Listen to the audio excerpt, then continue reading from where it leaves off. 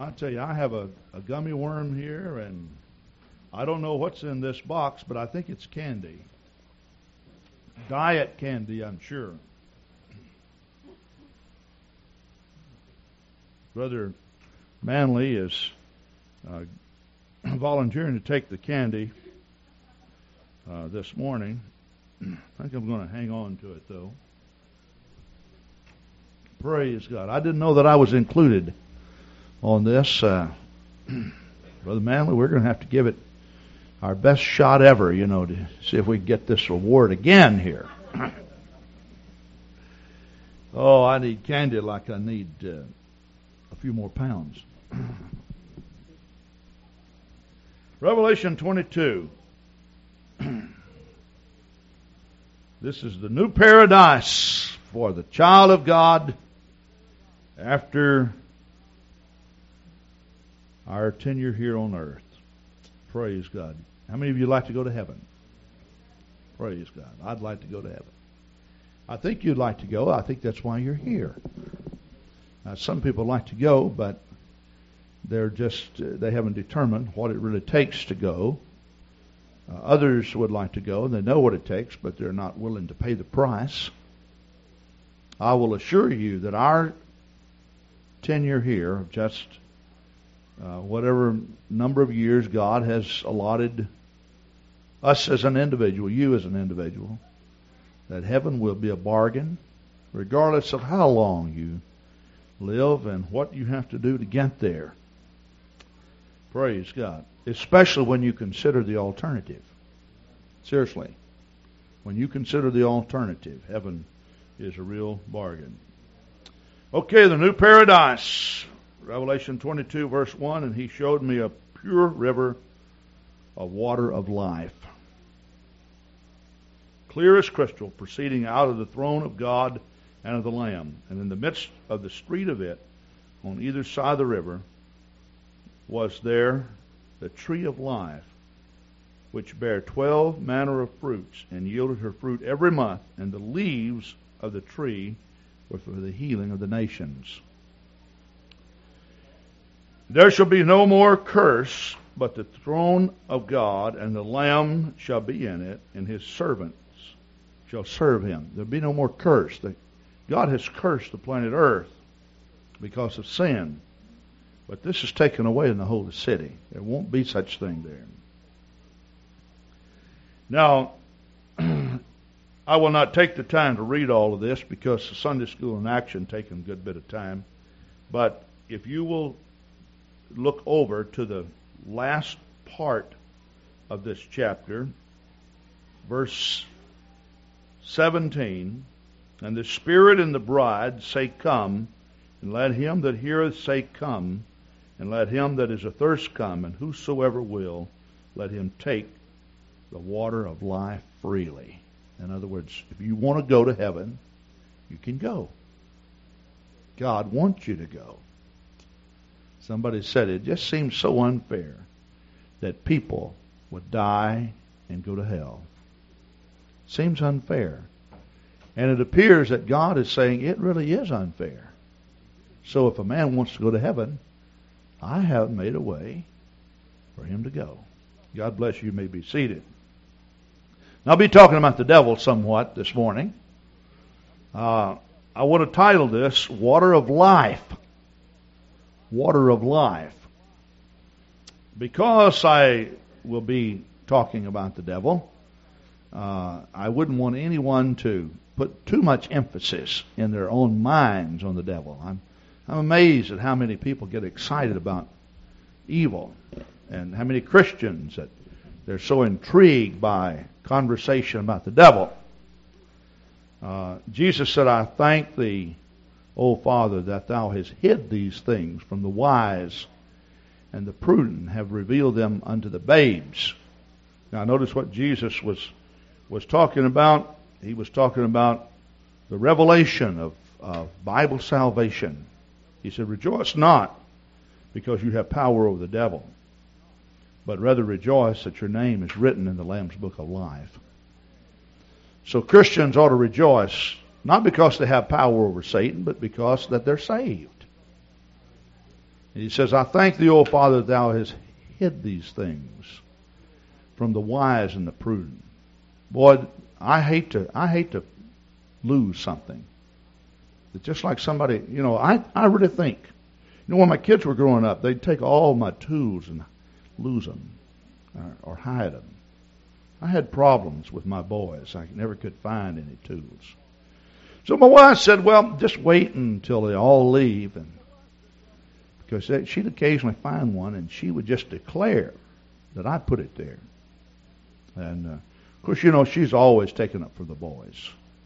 It just, I guess the maddest she ever got at me was one time she was saying something, and I felt that she was just being unfair to me. And all I did was, I said, well, why don't you just pretend that I'm not your husband now and I'm one of your boys? And she got mad. That's all I said. I just, she really has a difficult time believing that her boys would ever do anything wrong. And she just, she takes up, she watches over those boys. I keep telling her now, look, those boys are in their 30s now, well, it doesn't make any difference, just, she's not in here. And if she walks in, I'm going to quit, okay? So what happened was the boys all married, and my tools still get lost. Now I know that there are demons that are sent to sabotage my home. This morning, we just moved in this past week. I could not find my shoes. And my wife says, they're where you left them, I'm sure. Would you believe that I found them in a spare bedroom? Kind of tucked in the corner. Now, I know I didn't put them there. I know I didn't. And then, I couldn't find my belt or my wallet. And my wife said, they're probably in the pants that you were wearing yesterday. And I said, well, where are my pants? She says, well, you're supposed to keep up with your pants. She said, in fact, this chair that we have in our bedroom, she said, Joyce came in and said, where did you get that chair? That's a new one. And my wife says, no, we've had that for years. And so Joyce says, oh, that's the chair that's always covered with Brother Grant's pants.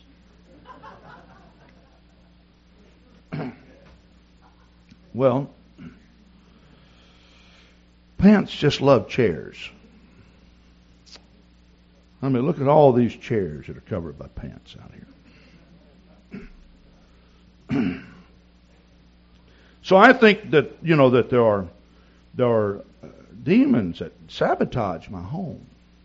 Take all of our coffee cups and put them in the van. Bring them over and put them in my office. I don't understand that, do you? But there seems to be a real power, that's adverse to organization and unity. That's just the way it works in life. No, I said all that. I was only joking. I do have a problem sometimes with keeping things in the right place.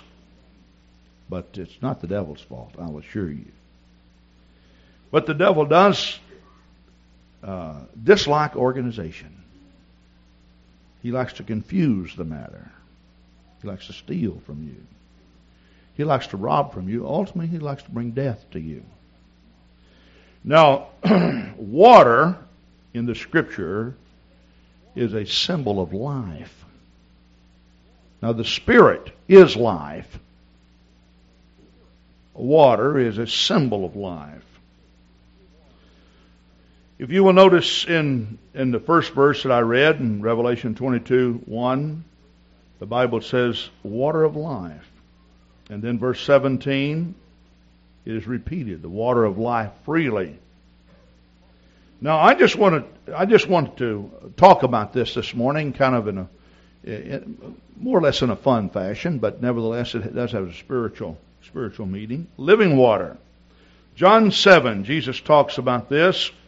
If you will turn with me to John 7, and water has such a significant place in the Scripture. Of course, water is a symbol of cleansing. It's a symbol of baptism, symbol of washing. I say symbol, it is used primarily for washing, cleansing. John 7:37, in the last day, that great day of the feast, Jesus stood and cried, saying, if any man thirst, let him come unto me and drink.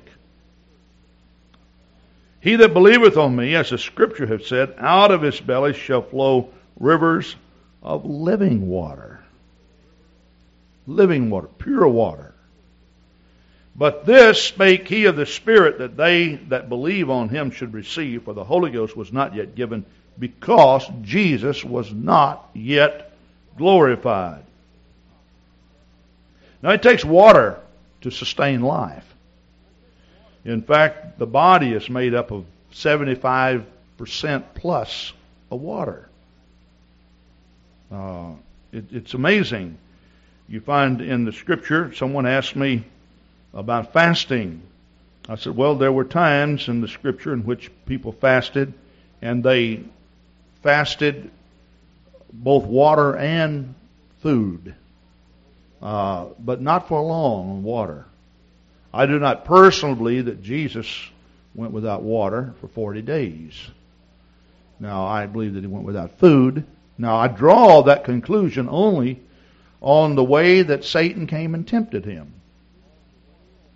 Now, you can do without water for a day or two, maybe 3 days, something like that. If you go without food for 3 days, you usually will lose your appetite. But not so with water. I mean, if you do without water for 3 days, you'll do anything for a drink. I mean, just anything, you know. But 3 days without food, you lose your appetite. And you can cook a meal or whatever, and it doesn't bother you so much. You know, I've fasted at times when I could almost eat the sidewalks. You know, just you're really hungry.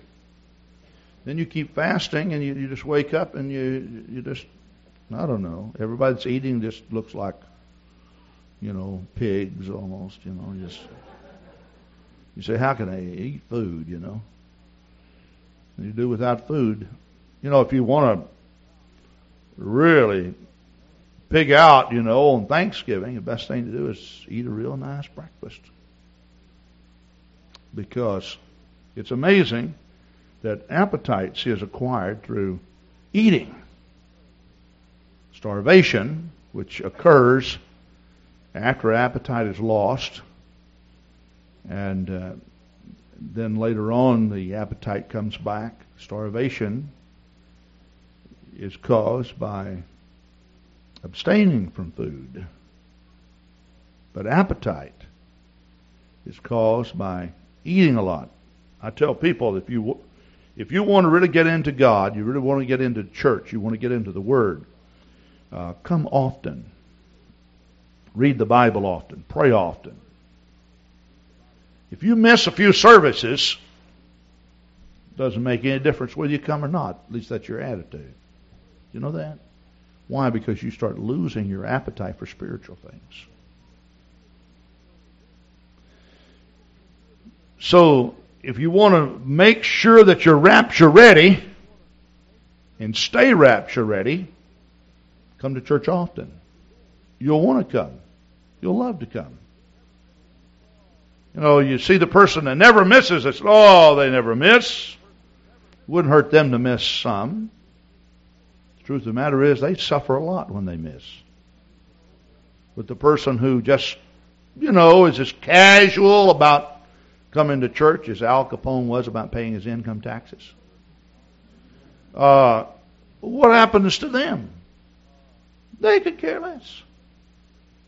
Just every now and then they just, well, I guess I better get over the church, you know, I might backslide. Need to get over there and pray and make sure I'm rapture ready. Someone even asked me, how much should I pray in order to be saved? Now, I tell people that ask me that, if you pray only enough to stay saved, you probably will not stay saved. Because your primary reason for praying is to develop a relationship with God. It's like, well, I guess I better call my mom. It's my mom, and haven't talked with her in a long time. Oh, I got a great mom. Friendships cannot be built like that. And your mom is more than just a relative. She should be a friend. She should be a friend. So if you want to stay saved and you want to enjoy church and you want to enjoy God, you have to get into it. Otherwise, you'll look and say, oh my, it's time to pray. Wish the prayer meeting wasn't held this week. Wish it was next week or last week. Then I've talked to others and said, well, I got my praying behind me, so I guess I can start my day. Well, your day starts in prayer. It's the most important thing that you do. Others say, well, we did everything we could do. I guess the only thing left is we pray. Now, I understand when people say that the motive is not always wrong. Sometimes it's not clear. But a lot of times there's just simply saying, well, we can't do anything but pray, so I guess we might as well just pray. Prayer is your most powerful weapon. You know that? I say prayer is your most powerful weapon. So being that appetite is acquired by eating and later starvation sets in, and then of course the appetite comes back when starvation sets in. You notice that when Jesus fasted 40 days in the wilderness, Satan did not come and say, hey, you can turn this stone into water. Now, the truth of the matter is that had happened, in the Old Testament. Out of a rock flowed water. That rock was symbolical of Jesus Christ. Now that's just simply saying that Jesus Christ is the sustenance of life. He sustains our life every day, and we cannot make it without Him. So obviously, when Jesus was in the wilderness, He had been drinking water, but not food. Because when Satan came, he said, turn these stones into bread. That was the point of temptation. Jesus said, it is written, man shall not live by bread alone. You've heard me make these statements before, but, for some reason we have this idea that our soul, or the inner man inside of us, is capable of eating Wheaties for breakfast, macaroni and cheese and ham, sandwiches. Do you like macaroni and cheese? How many of you like macaroni and cheese? I'm made up of about 45% macaroni and cheese. No, I haven't had macaroni and cheese for a good while. Boy, I used to eat it all the time. But I don't know why I don't eat it anymore. I just love it, though. Macaroni and cheese. And then we think that the soul feasts on fried chicken, steak and gravy, potatoes. Doesn't, though. You cannot go over to McDonald's and buy a Big Mac and think that that's going to help you spiritually. In other words, the physical body has an appetite, but the soul, the real you, has a different diet. So we have to feast on unseen things. Things that you cannot see with your eyes. So the Bible speaks of us as being washed by the Word. Jesus speaks of living water that comes from Him. Now, you can't just go drink a glass of water. We have a glass of water on the pulpit almost. The ushers missed this, Brother Tom, last Thursday night. No, last Sunday night. I preached without water. Did y'all notice that? Don't you wish you had a drink? Boy, this is really good.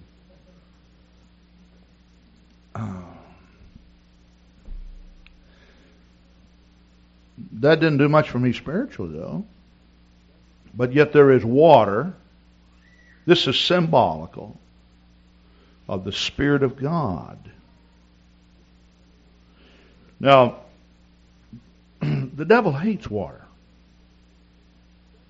Now, you can actually prove that scripturally. The devil hates water. It's a strange thing that when a person had a demon, they were considered to have had an unclean spirit. And you may say, "Oh, you're talking about." Well, it is amazing though that demon-possessed people quite often, even their physical hygiene, they will ignore it. I mean, they really will. I have prayed for demon-possessed people that you know, and I'm just going to tell you outright, they were so smelly that you could hardly pray with them.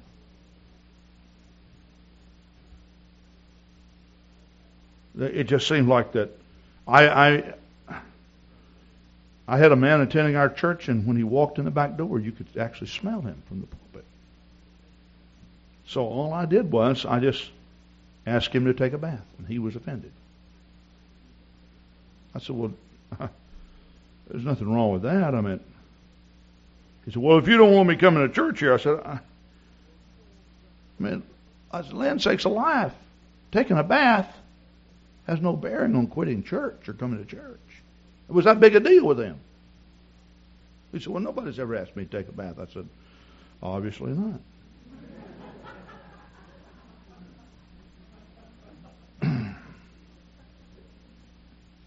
But it's not going to hurt you to take a bath. And so he was going to pray about it, he said.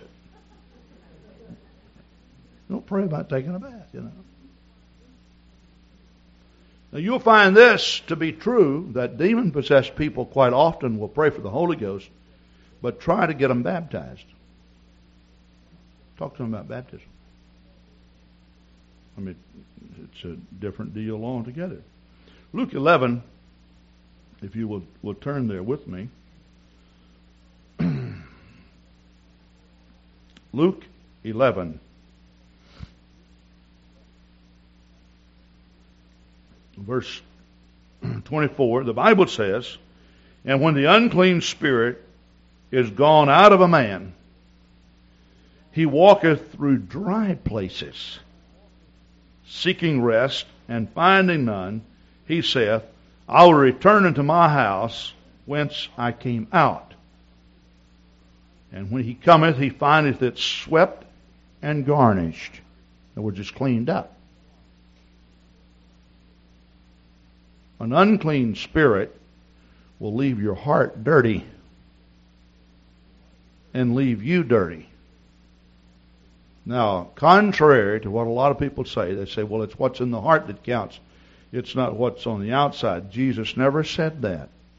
He said, man looketh on the outward appearance. God looks on the heart. I have not the ability to look inside of your heart, but God can. But you cannot separate character from conduct. What you are determines what you do. You follow what I'm saying? What you are determines what you do. And the Scripture says, when he goeth, he findeth it swept and garnished. Then goeth he, and taketh to him 7 other spirits more wicked than himself, and they enter in and dwell there. And the last state of that man is worse than the first. But you see, when Satan left, he left it unclean. God had to come in and clean up the heart.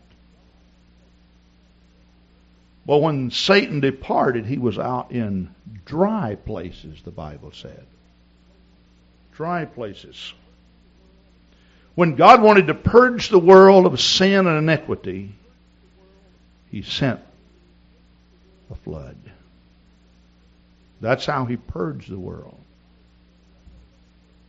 And the Bible says that Noah and his sons, 8 people, were saved by water.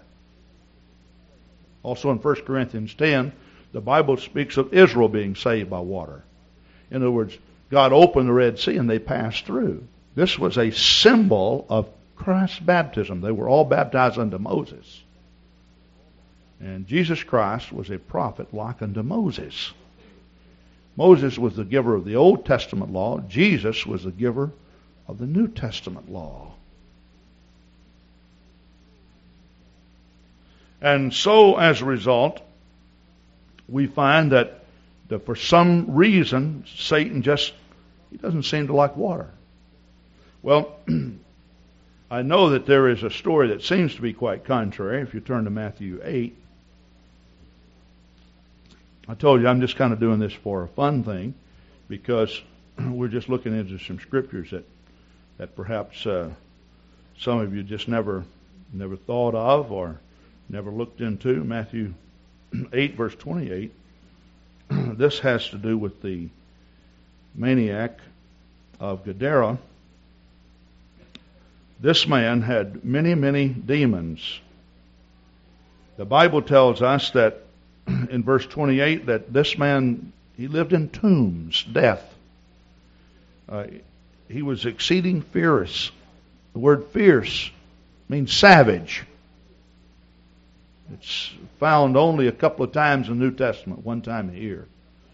And then another time when Paul speaks to Timothy, he said, know this, that in the last days perilous times shall come. The word perilous there means savage times, fierce times.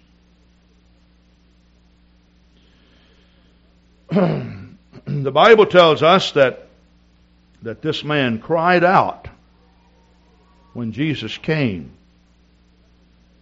And he recognized him as the Son of God. Brother Manley just taught a beautiful lesson on the Godhead. And he talked about James 2:19. If thou believest in one God, thou doest well. The devils believe also and tremble. And this is exactly what's taking place. Verse 29, and behold, they cried out, that's the demons, what have we to do with thee, Jesus, thou Son of God? Or if thou come hither to torment us before the time? Obviously, Satan knows that judgment is coming for him one day. And isn't that also true of most sinners? Most sinners really believe in their heart that someday judgment will come. Why do they put it off? Well, that's one of the big tricks of the devil. Just put it off, put it off, put it off, put it off. Do it tomorrow. I'll do it tomorrow. For this reason, we can make this statement. The road to hell is paved with good intentions. I intend to. I plan on doing something about this. And verse 30, and there was a good way off from them a herd of many swine feeding. So the devils besought him, saying, if thou cast us out, suffer us to go away into the herd of swine. And he said unto them, go. And when they were come out, they went into the herd of swine. And behold, the whole herd of swine ran violently down the steep place into the sea and perished in the waters. Now, it wasn't the devils that wanted to go into the water. The swine wanted to go into the water. And the truth of the matter is, pigs, they like water, but they don't swim. They just like to roll around in the mud. And it appears that they were these swine, they were so afraid because of these demon spirits that came on them that they would just do anything to get rid of those demons. So they jumped into the sea to kill themselves. Of course, this brought about a great concern in the city. And, of course, they wanted Jesus just leave. Now, this man who had these demons, the Bible says that he went and he was clothed, he was in his right mind. In other words, he was speaking coherently. He had all of his faculties together. The people saw him and they were amazed. But isn't it true that even when some people receive spiritual help, a lot of people would rather, if you can get it from the doctor, fine. But if you get it from God, forget it.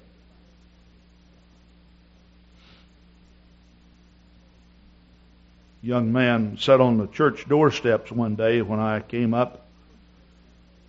I brought him inside and began to talk with him. I knew he was high on some drug. I didn't know what. So I began to talk with him. He began to tell me what his problem was. I brought him down to the altar and prayed with him. The next day, came back, prayed with him. He received the Holy Ghost, and I baptized him in Jesus' name. I went and visited his mother, and she was just so happy that her son Scott had been delivered. His name was Scott. But Scott wanted to come to church regularly. Scott wanted to live for God. Scott, being he was in the home, was a point of condemnation to Dad and Mom. Scott refused to do some of the things that they were doing. She called me up one day, and I went over there. She said, "I'm sorry to have to tell you, but I'd rather my son be on drugs than be in your church." I said, "You've got to be kidding." I mean, he was at the point of suicide. Well, that's just the way it is. I'd rather him be in drugs than be in your church. Why? Because Scott's life was condemning, see. See, you don't have to preach a condemning message to condemn people. Isn't that right? Turn to Hebrews 11.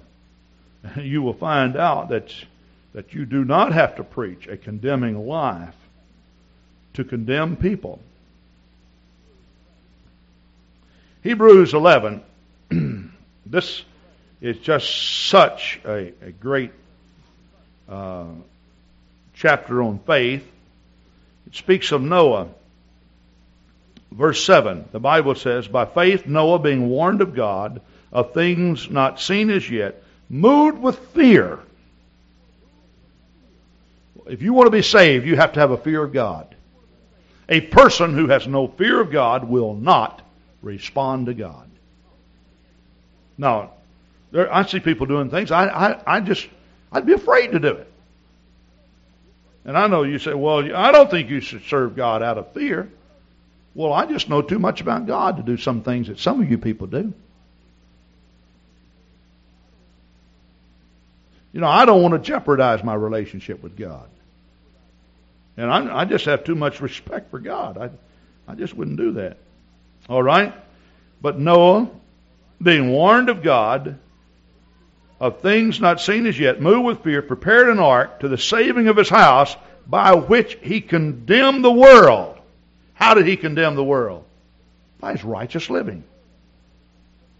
And he became heir of the righteousness which is by faith. Righteous living condemns. I can say this to some of you new ones, fairly new ones.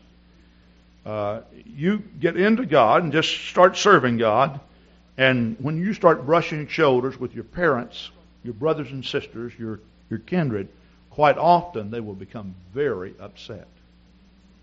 You ever notice that? Now, they seem to be happy over the fact that you've made this conversion, that everything's going right, but they're upset. Why are they upset? Why are they upset? Because your righteous living condemns them. And that's all it takes. You do not have to preach someone under conviction. You can live some people under conviction. just by living the life, by being what you ought to be.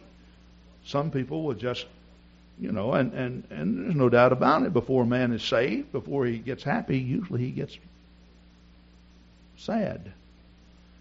Before he gets peace, he usually gets a lot of confusion. I've seen people that, man, you start praying for them and they just almost get as mean as the devil. You ever notice that? I've had husbands that prayed for their wives, and I said, man, Brother Grant, I'm just very discouraged. It seems to me like the more I pray, the meaner she gets. I've had wives to pray for husbands. Same thing. The more I pray, the meaner they get. Oh, that means your prayers are affecting. Isn't that right? Your prayers are affecting. Just keep on praying. Keep on seeking God. But going back to the subject of the water of life, demon-possessed people have problems with baptism. Now, you can say what you want. Of course, let's first make this statement. Baptism, according to Scripture, is a burial in water. I mean, putting a person all the way under the water. It comes from the Greek word baptizo or baptizo, which means to be fully wet or fully immersed. In the Scripture, that's how they baptized. You see these pictures of Jesus being baptized by John the Baptist and they're pouring water over his head. It didn't happen like that. I mean, it didn't. The Bible tells us, and straightway Jesus came up out of the water. It didn't say, and straightway the water came down on him. He went under the water and came up out of the water. The false mode of baptism in the world today is we will sprinkle people or pour water on them.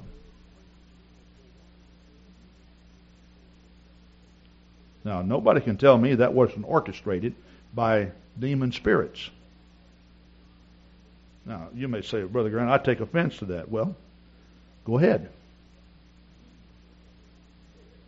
I mean, you have the right to be wrong.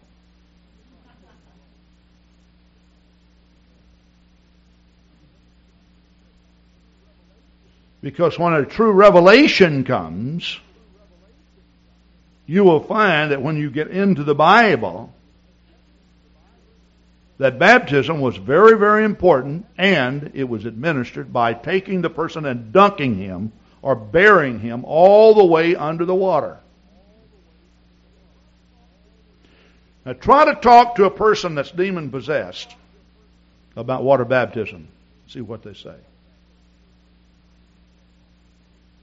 I have talked with many demon-possessed people that have told me, I'm afraid of water. I don't like water. Just, don't even. We recently had a lady that came by. Some of you know who I'm talking about. It was the watch night service. And she was demon-possessed. Well, we wanted to talk with her, and we did. We prayed the demons out of her, and she acknowledged her need of baptism. When we first talked to her about baptism, that was probably a little premature, but we didn't really know where she was. Oh, baptism. I've already been baptized. Been baptized 3 or 4 times. Of course, she was a member of the Satanic Church. But later on, she was freed from these spirits, and we baptized her, and God filled her with the Holy Ghost. Isn't that something? God uses H2O, water, to symbolize an inner cleansing. Let's turn to 1 John 5, 7 and 8. My time is just about up, so I'm going to have to just skip over a lot of this. 1 John 5, verse 7. Well, let's look at verse verse 6. This is he that came by water and blood, even Jesus Christ. Not by water only, but by water and blood. And it is the Spirit that beareth witness, because the Spirit is truth. All right, verse 7. There are three that bear record in heaven: the Father, the Word, and the Holy Ghost. And these three are one. Now, we've been teaching on the Godhead. We've not used this scripture. But the Bible says that there are three that bear record in heaven: the Father, the Holy Ghost, and the Word. These three are one. All right? That says they are one. Now notice verse 8. And there are three that bear witness in the earth: the Spirit, the water, and the blood. And these three agree in one. Now it doesn't say these three are one. It says they agree in one. Now there's a difference in agreeing in one and being one. Now basically what I'd like to do is just make an explanation about baptism, which I think is very, very important. If you look in the Bible as to what you need to do to be saved, I'm amazed at how many different doctrines that come out. And of course I have always taught you, and I still believe this with all my heart, that the way you draw a conclusion about any scripture or any subject is that you consider all the evidence of the scripture. In other words, if you're looking at baptism, look up all the scriptures. And you draw a conclusion after you have looked at all the evidence. It'd be like a court case, you know. You've got 10 witnesses lined up, and one of them gets up and tells a story that's appealing maybe to the judge, and the judge says, okay, we'll dismiss everybody else, and we got the one witness. No, that's not it. If you want to know the truth, you get them all up. And if you want to know the truth about any subject, you search out all the evidence of the Scripture. And you draw a conclusion after you have listened to, carefully analyzed all the evidence.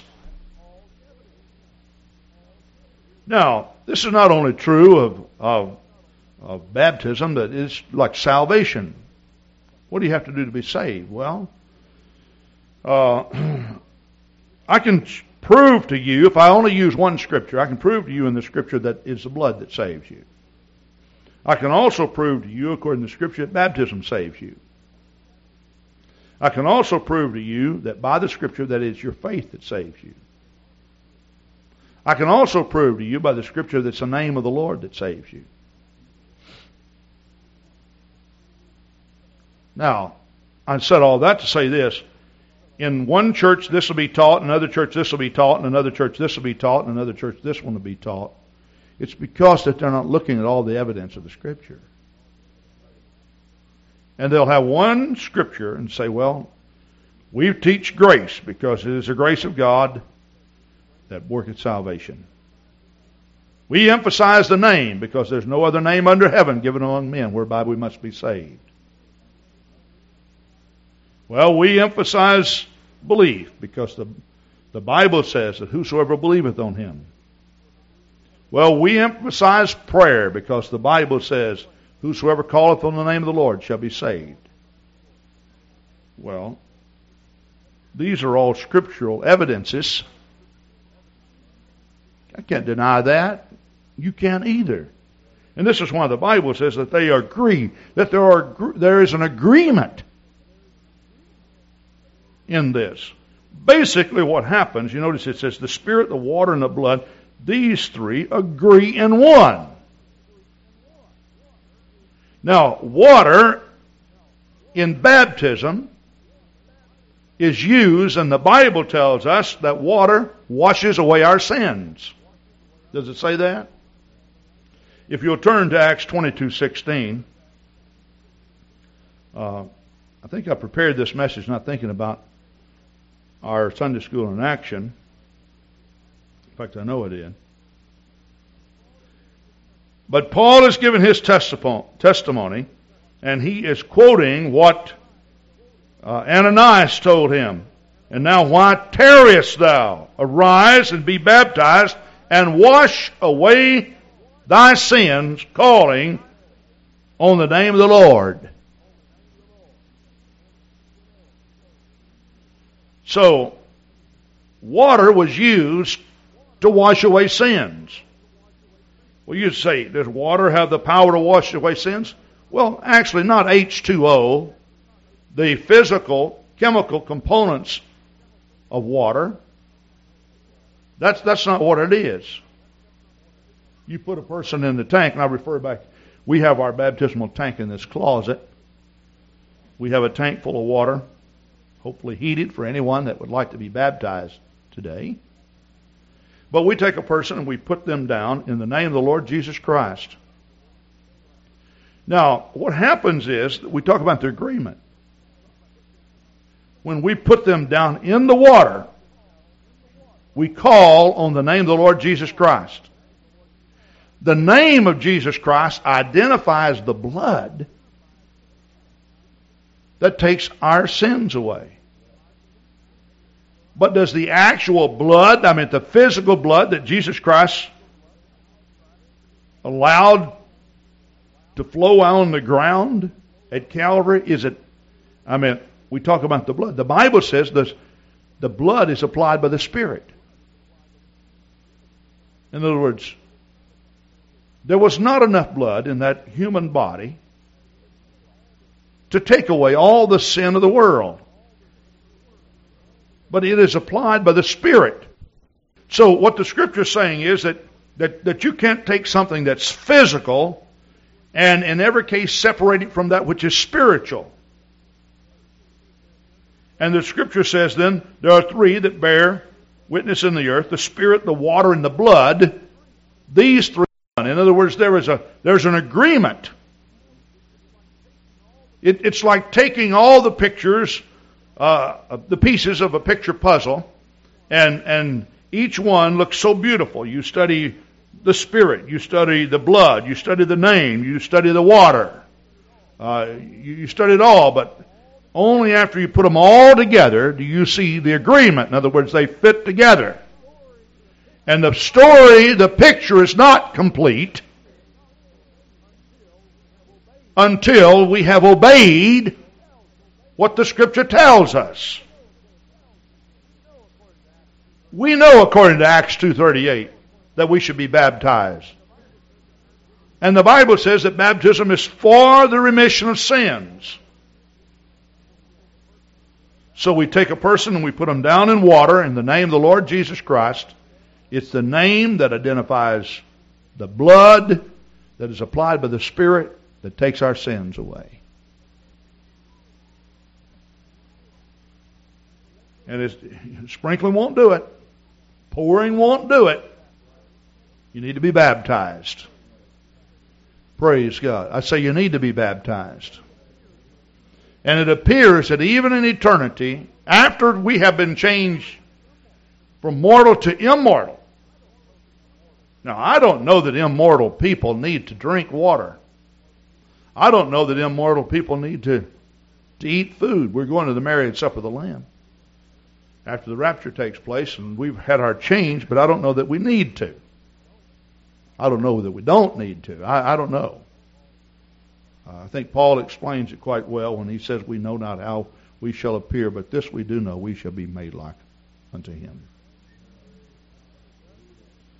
But it does appear that Jesus Christ in the holy city will allow us very regularly to go by a river. And that river will always remind us of the cleansing power of His Spirit. The cleansing power of His Spirit. And you know, we try to make a big deal about people getting baptized. A big deal about people praying at the altar. Why make such a big deal out of it? Because there's nothing that occurs on the planet Earth. Hear me. Nothing that occurs on the planet Earth as important as that. Nothing. Praise God. I mean, nothing. Nothing. It's greater than the event on Super Sunday when the Super Bowl's played. It's greater than the World Series. It's greater than the presidential election and the inauguration. It really is. For what would a man give in exchange for his soul? What would it profit a man if he gained the whole world and lost his own soul? Or what would a man give in exchange for his soul? If your soul is worth more than this planet Earth, you go out on a bright, starry night and you look up and you see all the planets and stars, and you just think, my soul to God is worth more than all of those stars put together. Could you be doing anything that's more valuable than being in the house of God today? Could you be doing anything that's more valuable to you than contemplating giving your heart to God? What would be more important than feasting on His Spirit, feeding the inner man? Nothing. I'd like for you to stand with me today.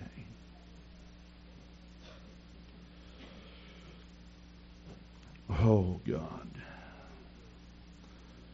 Praise God.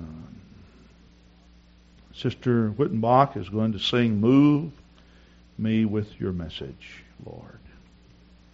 I trust that you just take the words that I've spoken to you, consider them. As she sings, step right out and come and give your heart to God. On either side of the pulpit, there's a place for you to just kneel and pray out here. We have people throughout the auditorium be glad to come pray with you. Come on right now, Sister Wittenbach.